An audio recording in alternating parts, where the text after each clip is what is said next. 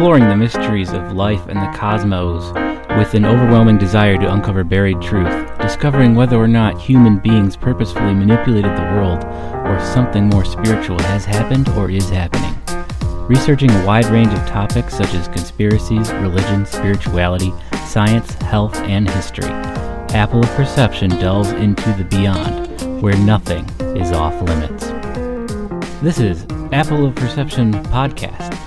If the world is an enigma, then everyone is either telling their own truths and or we're all pathological liars. Because everything is consciousness, choice dictates reality, and the truth is within. Welcome back to Apple of Perception Podcast. I'm Joseph Edward Renee. We're going to be getting into the final chapter of part 1 here about the weird. And I'm going to follow it up with a little explanation, try to summarize it a little before we get into the more spiritual half of the book, which is titled Ragnarok. Anyway, Apple of Perception by J.E. Vinay, Part 1, Chapter 6, Faith. Science formulates a hypothesis as factual, based on current knowledge and understanding, even when there is no actual evidence to prove or disprove something, or even when common sense tells them otherwise. The harm in doing this is that when someone does prove to the contrary, science would rather stick to its original statement in fear of discrediting someone. Science is about knowing the truth and should not worry about changing its mind when fresh facts are later discovered, because this is not a failing. It's part of the learning process as we all try to evolve. Just because science cannot understand something or it contradicts current knowledge, it doesn't make it untrue or should even be ignored, as much as they would like to at times. Scientists today worry more about upsetting someone's opinion rather than discovering an understanding of the truth. This is partially because science today has prostituted itself to either a governmental, military, or commercial proprietor. Sadly, therefore, science has to do what it's told and not what it should be doing.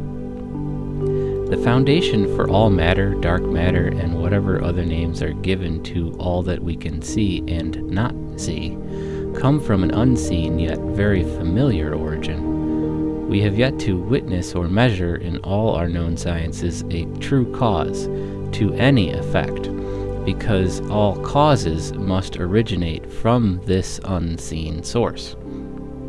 This unseen and familiar source being the origin of all matter and dark matter, all that which is seen and unseen, may just as well be a divine source, a source all mankind has been driven to find throughout all of history. So there is no reason it should not be applied to science and the quantum theories of today. To find God has always been our goal. Whether you want to call it God or by a different name, it doesn't matter. What everyone is obsessed with finding, at least until they find it, is what controls the things that control them. In order to understand this concept, one must fathom the limits we have in our perception of light, sound, and all that is. All that we witness are but signs. These effects we recognize with our awareness are only a small portion we call matter. For example, we have measured many frequencies of the invisible wave that range from the measure of sound to the measure of gamma rays. However, we only measure the signs and not the actual unseen source that manipulates these things we call particles, waves, and various other names we've given to the many signs we can only witness with our limits of perception. And that the true underlying source of these signs resonate on a scale of density relative to what we call frequency, are invisible and give rise to the many things we witness. From the tiniest observed particles under the microscope to the grandest globules seen through a telescope, these signs give witness to the unseen source that is the foundation of all that is. Knowing that the source of origin for all matter and dark matter is invisible, it gives great emphasis against the necessity to be searching for ever smaller particles. This unwarranted popularity of searching for ever smaller particles seems to be the most intriguing field of research in physics today. The hunt for the Higgs particle, or God particle, or whatever other theories are out there that all found themselves on observable particles in order to construct their various guidelines, seems to me like a chase of a white rabbit or a red herring, and a path in the wrong direction. We know that dark and invisible matter exists, so it is time for science today to start accepting the invisible foundation of reality.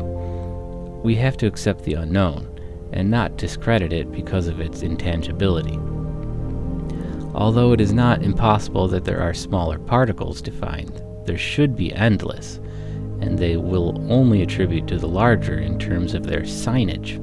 A substance can be defined by the dance of its molecules and elements in relation to all other substances known, and their own molecules, elements, and particles within. But all we witness is this dance. We see this light, which is measurable, and we document it in comparison to all other lights and their particular dances. The term light used here refers to all measurable forms one can encounter, a field, force, particle, or what have you. We do not have an underlying source of origin and will never be able to measure it directly. So therefore we do not yet have documented evidence of one single experiment that showed us a true cause. All we have are documented effects in relation to one another. If we begin to understand this, it would greatly narrow our search for a single, well-established, unified field theory. One has to get spiritual to find the only true cause. Effects just spark other effects. Sentience is the only thing that is any different from that. The true cause is sentient manipulation. Either that, or like events in nature, what we witness is just a small piece of a mousetrap that got set off a while ago by someone sentient, and we just didn't realize it. Being sentient, it is easy to forget that the I am is in each and every one of us. And again, one has to determine whether or not there is choice or everything is predestined. If everything is predestined, then there was only ever one cause. That would be similar to ideas such as the Big Bang, or a creator god snapping his hands, or throwing up diced carrots like the African creator god Bumba. But we know that there is choice. Therefore, every cause generates from every decision. The cause literally takes place the moment of the conscious choice. The true cause is not the isolated effect being manipulated or not, but the will that made the decision of putting the entire experiment into motion in the first place.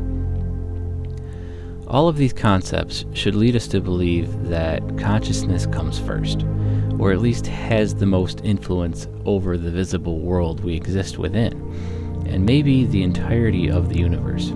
Consciousness emits thought that resonates or conjugates. Its potential energy is not visible, and it exists first and foremost. It has been found that light has both the properties of a particle and a wave. That this is because light, like sound, is invisible until it resonates or conjugates and gives rise to visible particles. It must therefore consist of the same chutzpah of what most have called aether. This theory has been entertained before, and this charge of energy that begets all things has been called many things, one being plasma, another called etheric wind, and yet another called spirit. Could it be that the attributes described in our Bible surrounding the Holy Spirit could actually define what scientists now are calling dark matter?